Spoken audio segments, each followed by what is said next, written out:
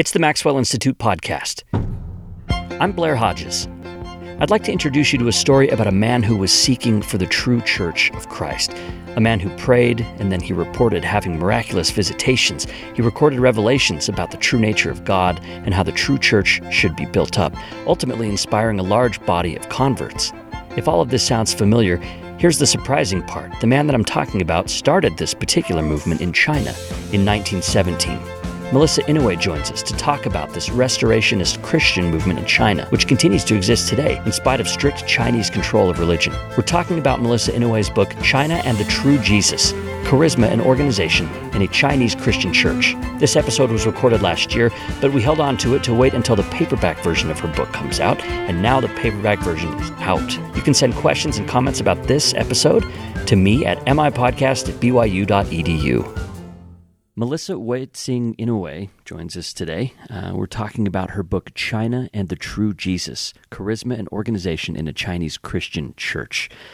All right, Chinese history. Melissa, this book is the first book that I think I've read that really delves into Chinese history. In fact, while you're focusing on these Christian movements that cropped up in China, the book also serves as kind of a nice introduction, I think, to the history of China. Was that a deliberate choice? That was a deliberate choice. So I have this kind of irrepressible urge to multitask, and I just couldn't stop myself from doing it. So it's supposed to be kind of using the True Jesus Church as a way to kind of work through Chinese history, because I remember from my first Chinese history class just getting lost in the 20s and the 30s. The political line of Chinese history kind of breaks apart in the 20s and the 30s. And in my first kind of encounter with Chinese history, I could never get it back together after that. So this was an attempt to just have one kind of main story that kind of took you through all the different turns of Chinese history. Growing up in the United States, I'm an American, and so history began in like 1776 or something for me, right? It's very, very young. I didn't grow up with this sense of deep time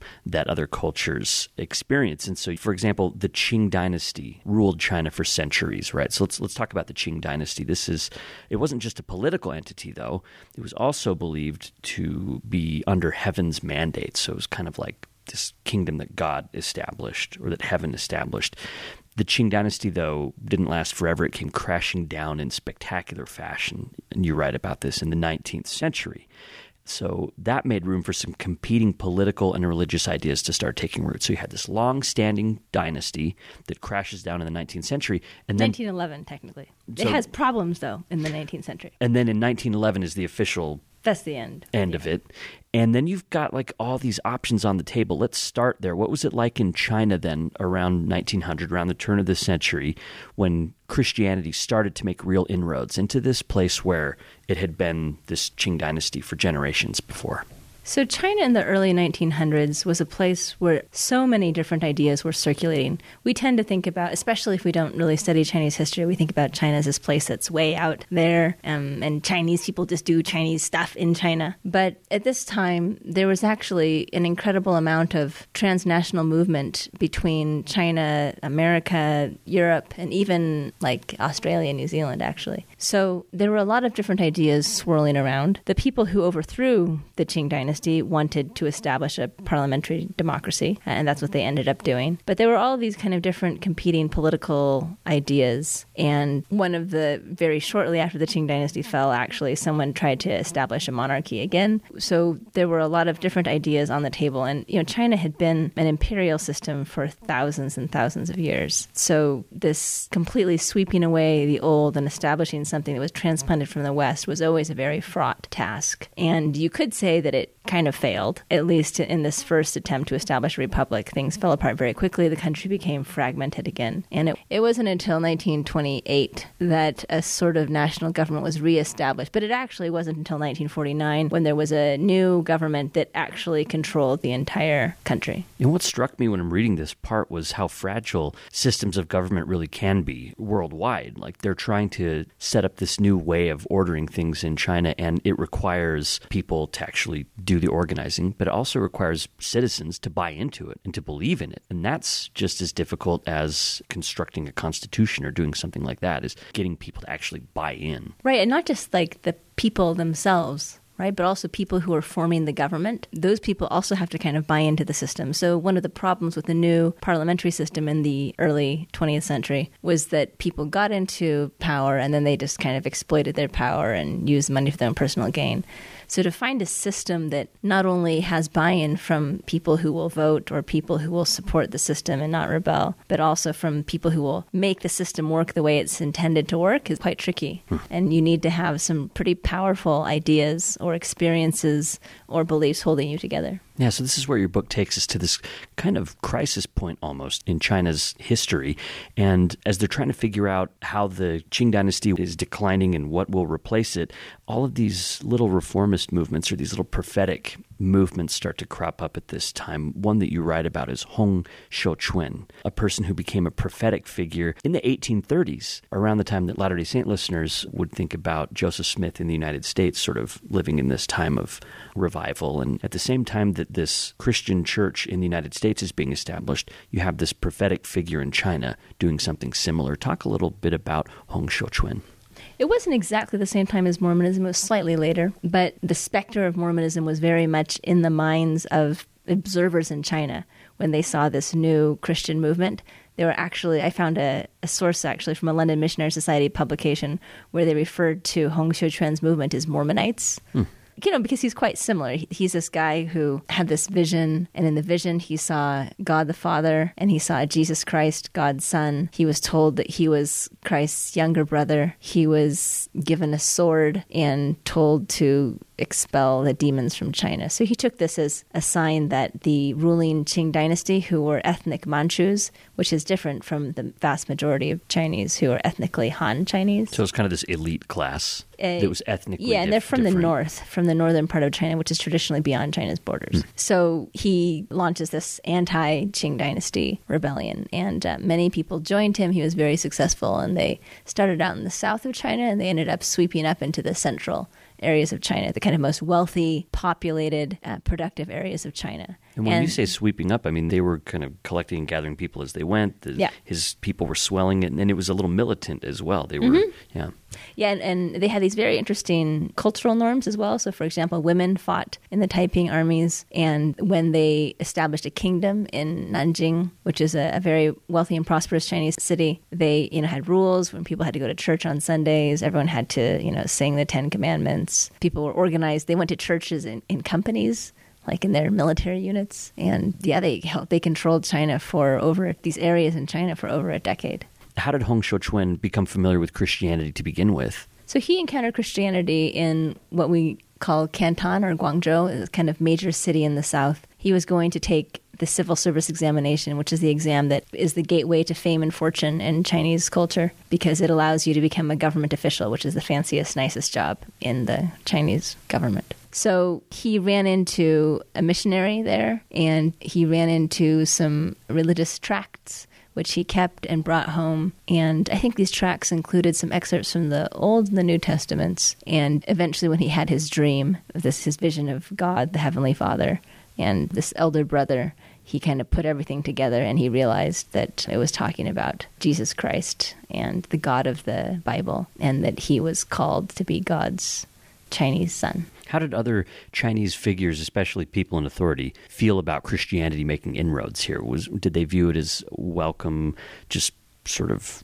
this isn't something that people in different parts of the world believe, that's great, we can introduce that here? Or was there a reluctance to have an outside ideology come into the country? So because the Chinese imperial system is kind of inherently religious, it has always had an aversion to kind of competing religious movements, especially to very popular salvation-oriented movements. Now, usually these movements are Buddhist. So they saw the Christians, I believe, as a sort of Buddhist-style popular religious group. So originally there was a lot of antipathy from the local scholar officials towards Christian missionaries. Now, eventually, over time, as Western powers made further incursions into China and began to secure more treaties from China through military victories, starting in 1842 and continuing throughout the 19th and the 20th centuries, they had to allow more Christian preaching in China. And eventually, I would say in the early 20th century, when the dynasty was really weak, when China as a country was very weak vis-a-vis the Western powers. There was a other sort of strain of thought which viewed Christianity as a kind of modern religion and saw the modernity of the Westerners as a kind of source of their strength. So right around the turn of the 20th century, there was this movement within Chinese officialdom to kind of reject Chinese folk religion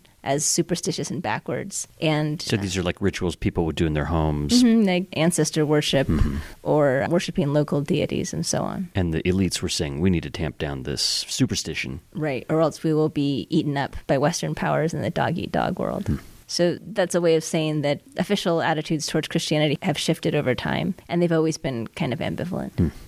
And Christianity in other countries at that time as well was going through sort of a progressive move where Christianity was thought to be at the forefront of culture. It was thought to lead to medical advancements and advancements in human knowledge. It wasn't stereotyped as being backwards or superstitious in other parts of the world. And so it kind of entered into China during that phase of Christian existence as this forward-thinking, more progressive, even more rational approach to faith. Yeah, so the major missionary societies like the London Missionary Society or the American Board of Commissioners of Foreign Missions and other groups ran major medical and educational institutions in China. And yeah, these missionary-run institutions were the most advanced medical institutions and the most well-developed Western-style places of education. So Hong Xiuquan becomes very successful. In fact, he sets up what's called the Heavenly Kingdom. They kind of take over the government, right? Like, it seems like they believe they're going to perhaps even rule in China generally. They were close to unsettling the entire Qing dynasty. Eventually, they lost with help from Western mercenaries and with the mobilization of kind of very vigorous local Qing dynasty officials. The Western missionaries were initially a little ambivalent. At first, they were really excited. They hoped that the Taipings would, conquer all of China and make China a Christian country. Yeah, this is like Protestant Reformation almost happening, right? They're like, oh, this is exciting. Right, but then they began to view the Taiping teachings as heterodox. That association with Mormons kind of shows where they thought they were on the scale of orthodoxy. And eventually they said, no, these guys are not our kinds of Christians. It's heresy, yeah. Yeah, and they worried about the Taipings threatening their settlements as well. And then there was violence too, right? In fact, the end of the Heavenly Kingdom was not a nice little ending. It was No, it was very terrible, very bloody. Yeah. So you'd think at that point that China would be through with Christianity, but it wasn't through with Christianity yet. It hung around. And the next thing you talk about in the book is Wei Enbo's restoration. This is a man who was one of the native Chinese people who was drawn to Christianity. And you talk about in the book how he became a prophetic figure that set him apart from other Christians in China. Tell people a little bit about him. So Wei Enbo is very much like Joseph Smith in that he was a poor farm boy who came from a kind of northeastern rural area. And he moved to the big city of Beijing and wasn't very successful until he became a Christian. Once he became a Christian in the London Missionary Society, he had access to the society's kind of international networks, to the Christian community in Beijing, which was a very transnational community with friends in high places. The influence of the Western powers was very closely connected to Christian institutions. So anyway, he becomes this wealthy silk merchant in Beijing and eventually a Pentecostal. And in 1917, he has this theophany where he hears a voice that calls him out to the river outside the city. And he goes to the river with some of his friends who are kind of fellow seekers with him, they're fellow Pentecostals. And he goes into the water to be baptized. And he hears this voice that says, you must be baptized face down. So he dives into the water face down, and he comes up, and when he comes up out of the water, he sees Jesus and hears a voice that tells him to correct the church. So then he sets about restoring the one true Church of Christ. And what things does he focus on in correcting? He focuses on a variety of things, but most of them have to do with adhering more closely to the Bible. So part of this is linguistic. So, for example, the London Missionary Society people and the kind of other establishment people used terms that Wei and Bo said were not in the Bible. They had names. The names of their churches sounded funny in Chinese. So, For example, like the London Missionary Society churches were called the London churches. And in China. right. And the Presbyterian churches were called the Elders Church. And some other churches had transliterated names that didn't really make sense at all. So very much as Joseph Smith does when he's saying, why are all these different churches and why do they not have the name of Jesus in them? Wei and Bo and his associates looked around and they said, if it's a church of London, then it's a church about London. They're like, we are the true Jesus church. So there's so many parallels. And print culture helped his message spread is another thing that you talk about in the book. His movement really takes off as he spread his word through printed materials and other things. You talk about how scholars sometimes will emphasize things like class to help explain the growth of a religious movement. So they would say, people who are in poorer circumstances were drawn to this message. They saw it as a way to progress in society and elevate their status and things like that.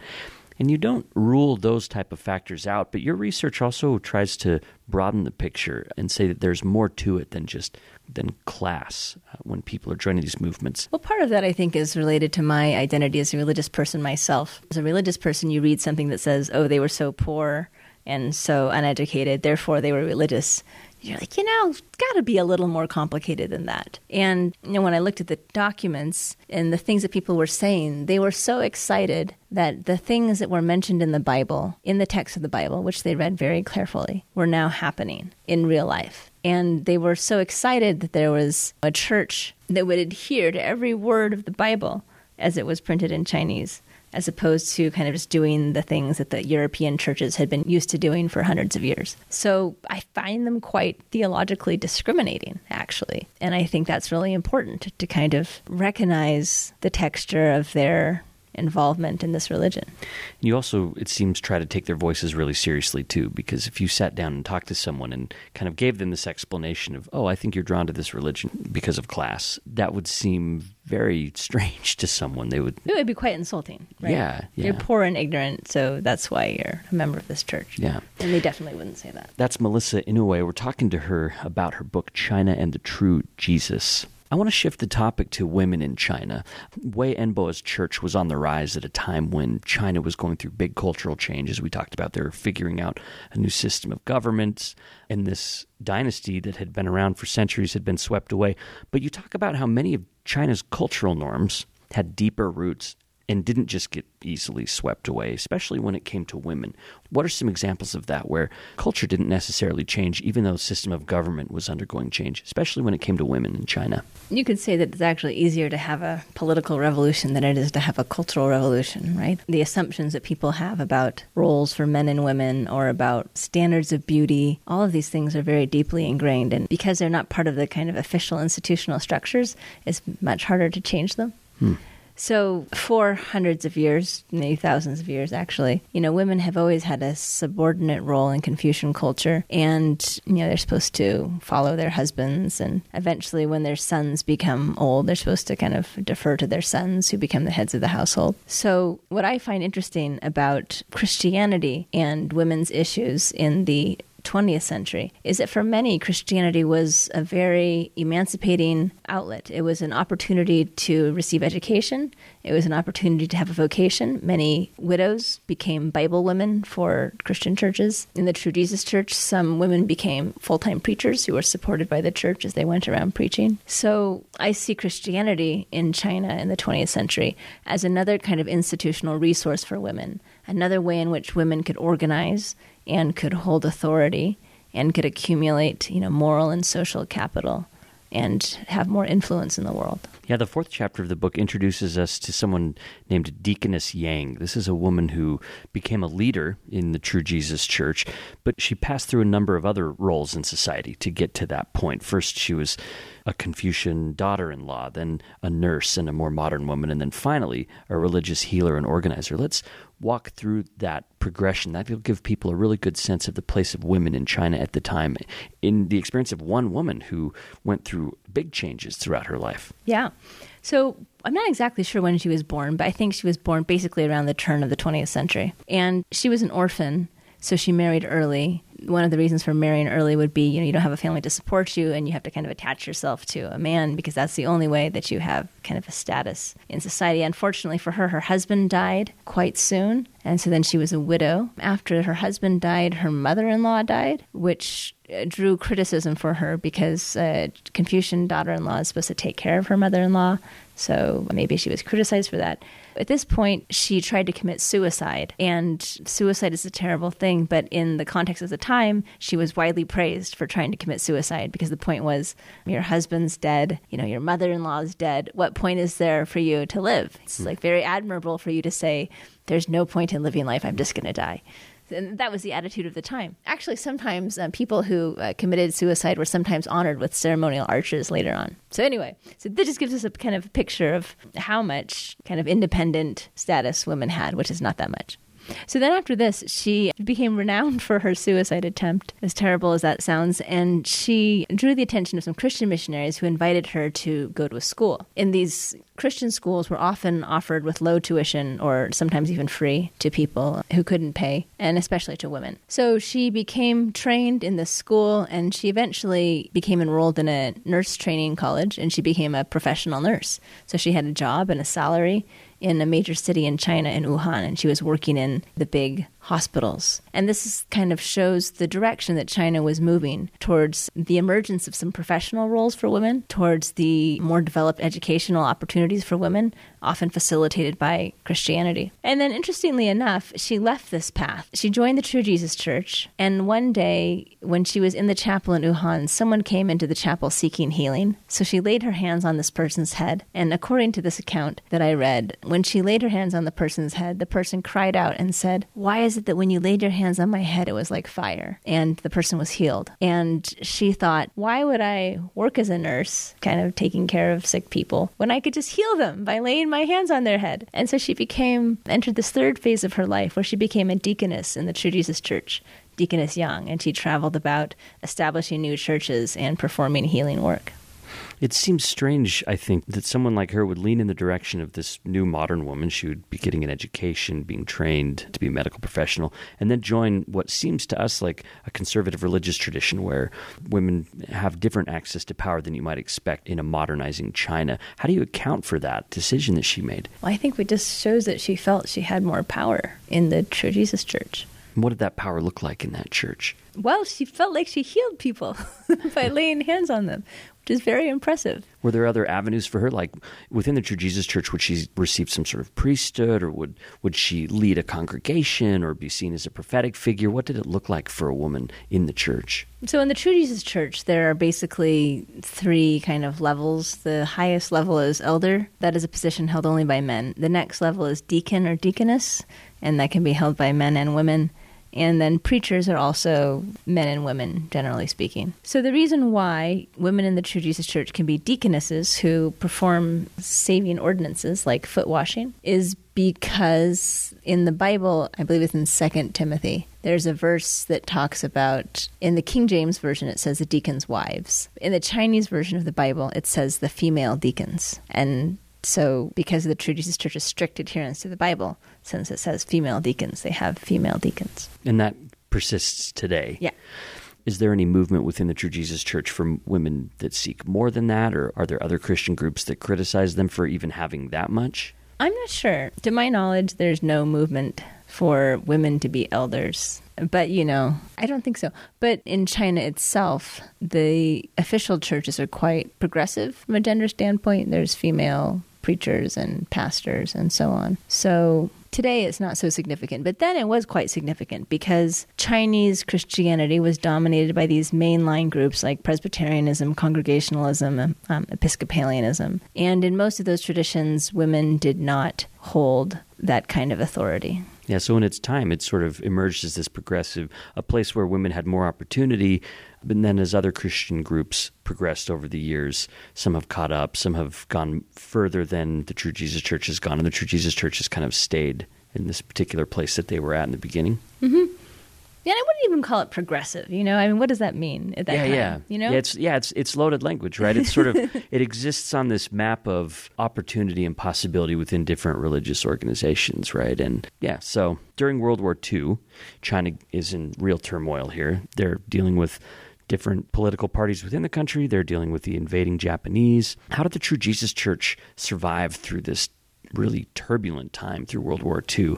Well, World War II is a disaster for everyone in China. One of the things the institutional church did was follow the official government of the church at the time, the Nationalist Party-led government, to Chongqing, which is a city in the interior of China. See, we're looking at a map right now. Yeah, and do you see Chongqing right there? Yeah, yep. Right at the edge of the Tibetan Plateau. Yep, right there in the south, yeah. So Chongqing is hard to get to. The Japanese could only bomb it from the air because it's in the middle of an extremely mountainous region with very deep gorges. So the leaders of the True Jesus Church followed the government to this kind of refuge in Chongqing. And along with many citizens, there was this huge refugee population that moved to the southwest during World War II. And they survived there. When they're coming out of World War II, after 1949, the Chinese Communist Party consolidated its power. And as you say in the book, it would brook no rivals. This was a group that wanted to dominate and be in charge of China's ideology. There wasn't going to be room for these different perspectives. And you say that a battle was waged over who got to control China's moral discourse. Talk about that, the moral discourse of China, and how the Communist Party came in conflict with other groups like the True Jesus Church. So in the early 1950s, before the real high tide of Maoism, there were numerous religious groups in China, and they still kind of had some rough toleration from the government.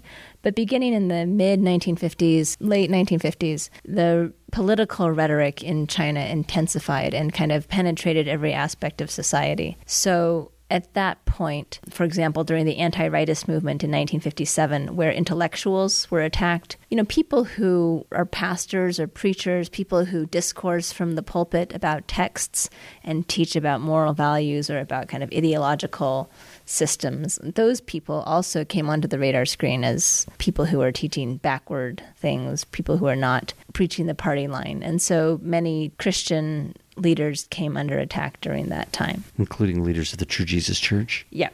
And what's kind of sad, I guess, but completely realistic, is that if you look at the records, you can see how there's this drastic shift in the rhetoric of the church over time. So, for example, if you look at records from church-wide kind of top leadership meeting in 1953. It's, quoting the Bible right and left, blah, and like using all this terminology, and there's an amen here and amen there. And then just several months later, another sort of document, it reads just like a kind of Communist Party manual with all the kind of propaganda terms. And it talks about how Christianity is a poison, and how this doctrine of unconditional love is simply imperialist weeds because it teaches us to love enemies even when they're trying to, they're imperialists and horrible people. So this shift in rhetoric is quite striking. And that was about the same time that the church eventually went underground, because there's no way for it to function as a church above ground. You talk about how people reacted to communist control in a lot of different ways. Some kind of capitulated to the new regime by either just kind of doing away with what they had before and joining up with the communist cause.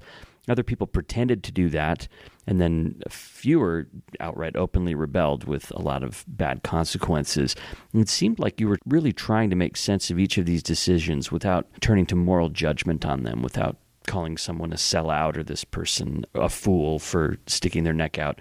What was it like writing about that? Well, it's quite tricky because it's so easy to look back on the people who suddenly change their rhetoric and be like, yeah, like, you faker. Yeah. Yeah, you're like the person who denies Christ or something like that. Yeah.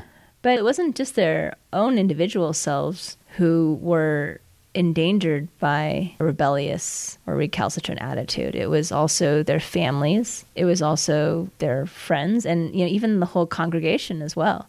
Could be dragged into very sticky situations by the rhetoric of a leader. So from that point of view, I feel sorry for them. They had an impossible choice to make. They had to speak publicly before both the Communist Party and their people and their own True Jesus Church congregants who would know exactly what they were saying, whatever way they went. So I feel sorry for them. That's tricky. And as the church was underground, this was basically meeting in secret, right? Not putting signs up, not publicly proselytizing, and continuing to practice their faith, but with extreme caution, right? Because if they were caught, They could be exiled, they could be imprisoned, they could even be executed. Over time, the communist grip loosens a little bit. These underground communities start to resurface a little bit. There's some more breathing room. And you talk about the remarkable story of Deaconess Wang. Mm-hmm. She was a True Jesus Church member who reported a really remarkable vision in 1973 that kind of breathed new life into the True Jesus Church at a time when it was withering. Tell us a little bit about Deaconess Wang. So Deaconess Wang she's an older lady, and she had this kind of multi-day vision in which she was lying on her bed, and her daughters-in-law thought that she was dying or possibly dead, but she later revived. But in the course of her multi-day vision of heaven, she dreamed that, or saw that she was walking along this bright path into the sky, and she comes to the gate of heaven, and it's manned by these two fierce-looking angels, and then she listens behind the door, and coming from behind the gates of heaven is this hymn that they sing in the True Jesus Church. And so she says, I want to go inside. And they said, why do you want to go inside? And she says, because they're singing like my church's song in there. So that's a pretty good credential. So they open the door, and she goes through this gate, and she sees like this huge hall filled with tens of thousands of people, and people are singing. And in the front, she sees some old people from the True Jesus Church who recognize them and make a place for her. And in the front of the hall, there are angels who are teaching a lesson with Bible stories, and they have now I guess it would look like a tablet, They've got like this big tablet that has moving Bible pictures on it, like scenes from the Bible. It's like a big screen. Yeah, but they're like holding it and like teaching from it. And they're writing on a chalkboard, but in letters of gold. And so it's this very interesting scene. But the gist of the vision is all of the stories that she sees taught in this thing are the stories of people who, in the Bible, who stood up to the state, like Shadrach, Meshach, and Abednego, and all these other stories. And there's a kind of a song that is associated with this story that very clearly talks about how people followed God and not the government, and how that was most important. And the message of her vision spread very quickly, and people got copies of it and moved it around. And from that time, the church began to kind of revive in southeastern China. Wasn't that seen as kind of radical, though? If she's basically pitting the True Jesus Church against the government, I mean, she's implying that one of those is illegitimate, and it's not the True Jesus Church. Right. But the really great thing about older ladies in China is they can basically do what they want. So the state doesn't care about them, but they have a lot of status within their families and their communities because of all their relational capital. So I think it's a really good example of the kind of power of women. Even when women don't have access to the top levels of structural hierarchies, they access other very real networks of power. And I think this vision and the basic kind of reality that during the period of repression, women were the ones who ran the church and kept it going. This all shows the value of that power, and it's the substantial nature of that power. And this is quite a long time after the founder had died, right? What did the top hierarchy of the True Jesus Church look like at this point? Did they have a particular leader? Was it governed by a council? So during the 1950s, the centralized leadership was dismantled, and they never recovered that leadership. Now the True Jesus Church is regionalized into different factions. And it's kind of in a precarious place in China, you talk about in the book. Perhaps nothing symbolizes that better than a sign that's posted on one of their church buildings in a city in South China that you visited. Talk about that a little bit. So in China, the official line is that there's 5 approved religions. There's Christianity, Protestant Christianity, Catholic Christianity, Islam, Taoism, and Buddhism. Those are the 5 official religions. So all of the Christian churches, if you're not Catholic, are supposed to be kind of just generic, non-denominational Protestant. So China's supposed to be a post-denominational society. Therefore, you're not supposed to be able to have the True Jesus Church as such. It's just supposed to be this Christian church, like any other Christian church. Like a Jesus church. A church. True, yeah. Right. Because denominations are not supposed to exist. Now, of course, this isn't the actual reality, and it's very important for the True Jesus Church, since they believe they're the one true church, to kind of maintain this denominational identity. So there's this church in the city in South China where it's kind of locally famous because they have this sign, and in Chinese it says chapel, but then in English it says True Jesus Church. It shows the way in which that kind of navigation of the official rules that govern the status quo is very tricky. And that sign, it's probably escaping certain people's notice, right? Like it's not like the Chinese government would sanction that. It's kind of subversive. It's kind of a subversive sign, even though it's in English and sort of hidden away. Yeah, I mean, there's differences in enforcement as well. Sometimes churches have really good relationships with local officials and they don't care. And other times, local officials have a quota of churches that they would like to kind of whack down to show how vigilant they are about maintaining control over the ideological sphere. There's a section in the book called Truth and Trust that I think will resonate with a lot of readers right now. China's experiencing something of a truth crisis you talk about. The True Jesus Church is trying in its own way to respond to that crisis. So the economic boom has led to a lot of profiteering in China. I'm sure people have heard stories about contaminated food or contaminated milk powder or milk powder with high levels of melamine in it and so on.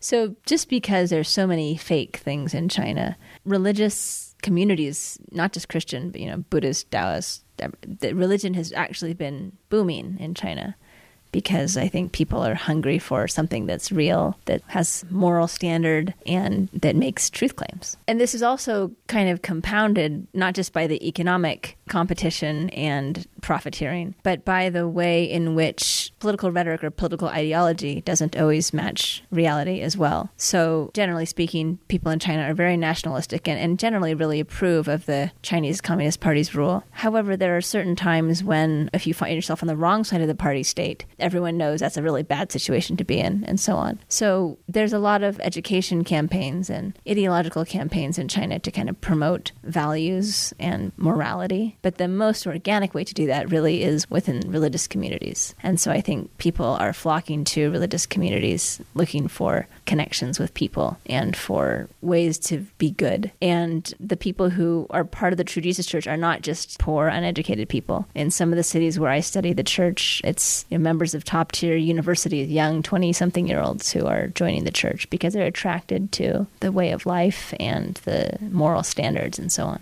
And they see it perhaps as more truth-telling than the state party might be, right? The difference between propaganda and news reporting. Yeah, definitely, because it's a small community where people have to be accountable to each other.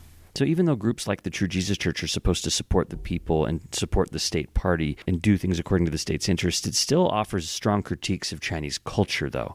The church, it almost seems to have, in the book here, sort of a love-hate relationship with China. They don't just say the state's perfect and great and then go do their own thing. They have critiques to offer as well. Yeah. I mean, they never explicitly criticize the government itself, but there are plenty of critiques of society, saying society is morally bankrupt, people are just out to make money, and you'll only find true meaning in Jesus. Do you think they would think the state is to blame in part for that, or are they just being cautious about what they can and can't say? Everyone has to be pretty cautious with what they say about the state. Yeah. And I think it also depends on how much you have to interact with the state. So obviously, church officials who have to deal with local officials may have a more complicated relationship with the party state than just the kind of garden variety person in the pews who's never had any problem going to church.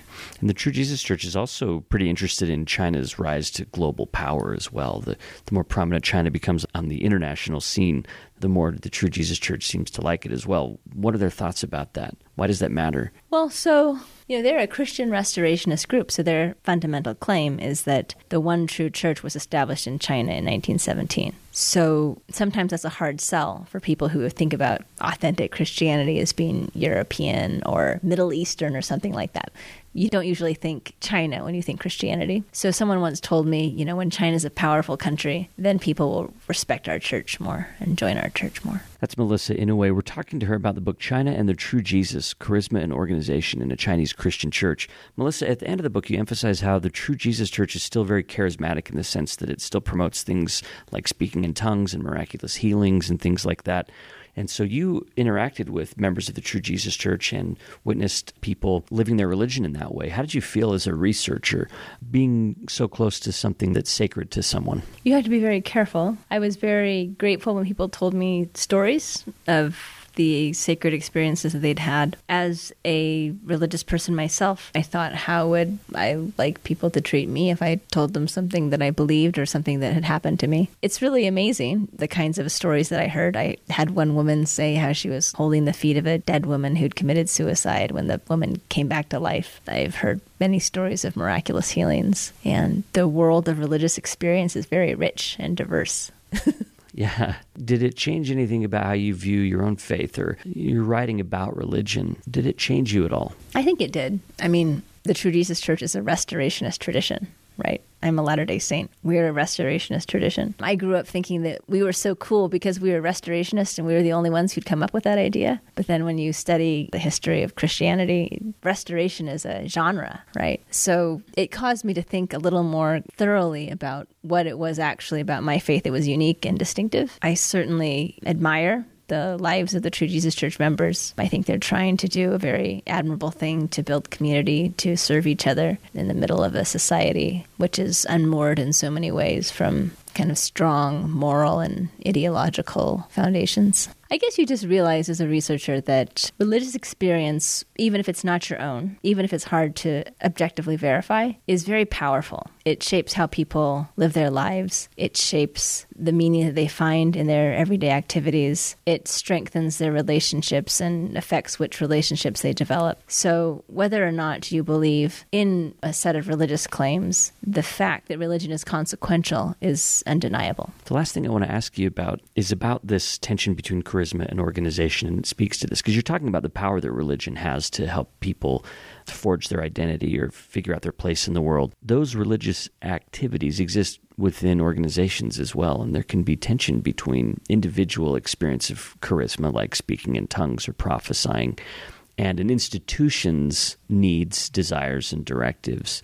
And your book explores that tension, so I thought we'd conclude with just a few thoughts about how that tension played out, how you saw it playing out in the True Jesus Church, and why you decided to make that the focus of your overall book. Well, I'm really intrigued by the tension between charisma and organization because they don't work without each other, but they also corrode each other. So, for example, if you've got this really cool idea, like there's this person who rose from the dead, whose name was Jesus, and he did miracles. That's a cool idea, but if you don't have the organization to kind of keep a group of people thinking about Jesus, reading Jesus's texts, worshiping Jesus, and so on, you're not going to have a Christian movement. At the same time, if you just kind of become nothing but a bureaucracy, then you will smother that spark of the divine that attracted people in the first place.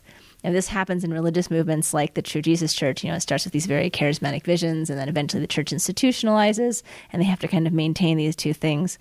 You see this in other religious traditions. For example, all Christian traditions have to wrestle with this, Buddhist traditions. All religious traditions have this tension. But you also see it in often political movements. So, the Qing imperial bureaucracy was held together by this charismatic idea that the emperor was the son of heaven, and there would be earthquakes and horrible things if the emperor didn't do a good job as a moral ruler. It's also there in the work of the Chinese Communist Party. Communism is a very lofty ideal, this idea that the government is there to serve the people are the government, and yet maintaining that across a population as large as China's requires security forces. Today it involves very extensive censorship, control of information, policing, all of that stuff as well. So it's really hard to maintain that balance. And how did you see the True Jesus Church doing it? Well, they have fragmented into little pieces. So I think some parts of the church are more charismatic than others. But, the fact that they speak in tongues keeps a charismatic practice at the center of their worship all the time. It's pretty remarkable to hear a room full of people all speaking in tongues at the same time. Thanks, Melissa. I'm glad you took the time to talk to us. People that are interested in the book, it's called China and the True Jesus, Charisma and Organization in a Chinese Christian Church. It was published by Oxford University Press. Melissa, thanks for talking to us about the book today. Thank you so much. Thanks for listening to another Maxwell Institute podcast episode. If you missed it, Melissa Inouye also joined us in an earlier episode to talk about her book, Crossings, a bald Asian American woman scholar's ventures through life, death, cancer, and motherhood. Check that one out. I also want to say hello to some more of our Maxwell Institute podcast completists. These are people who've listened to every single episode. Graham Oxborough, Dave Lefebvre, I think. I don't know how to pronounce your last name, Dave, but again, for completists, they get the opportunity for me to mispronounce their name here on the podcast. The other one is Aaron Hoskins. I want to say thanks to you for listening, you guys. Thanks for listening to every single episode. I want to hear from more completists. If you're out there, we're putting together a few little things to give away as prizes for people who have completed the entire run of shows. As soon as the pandemic settles down, we'll start to get those sent out. So you can let me know if you're a completist. Email me at MIPodcast@byu.edu. And we'll talk to you next time on the Maxwell Institute podcast.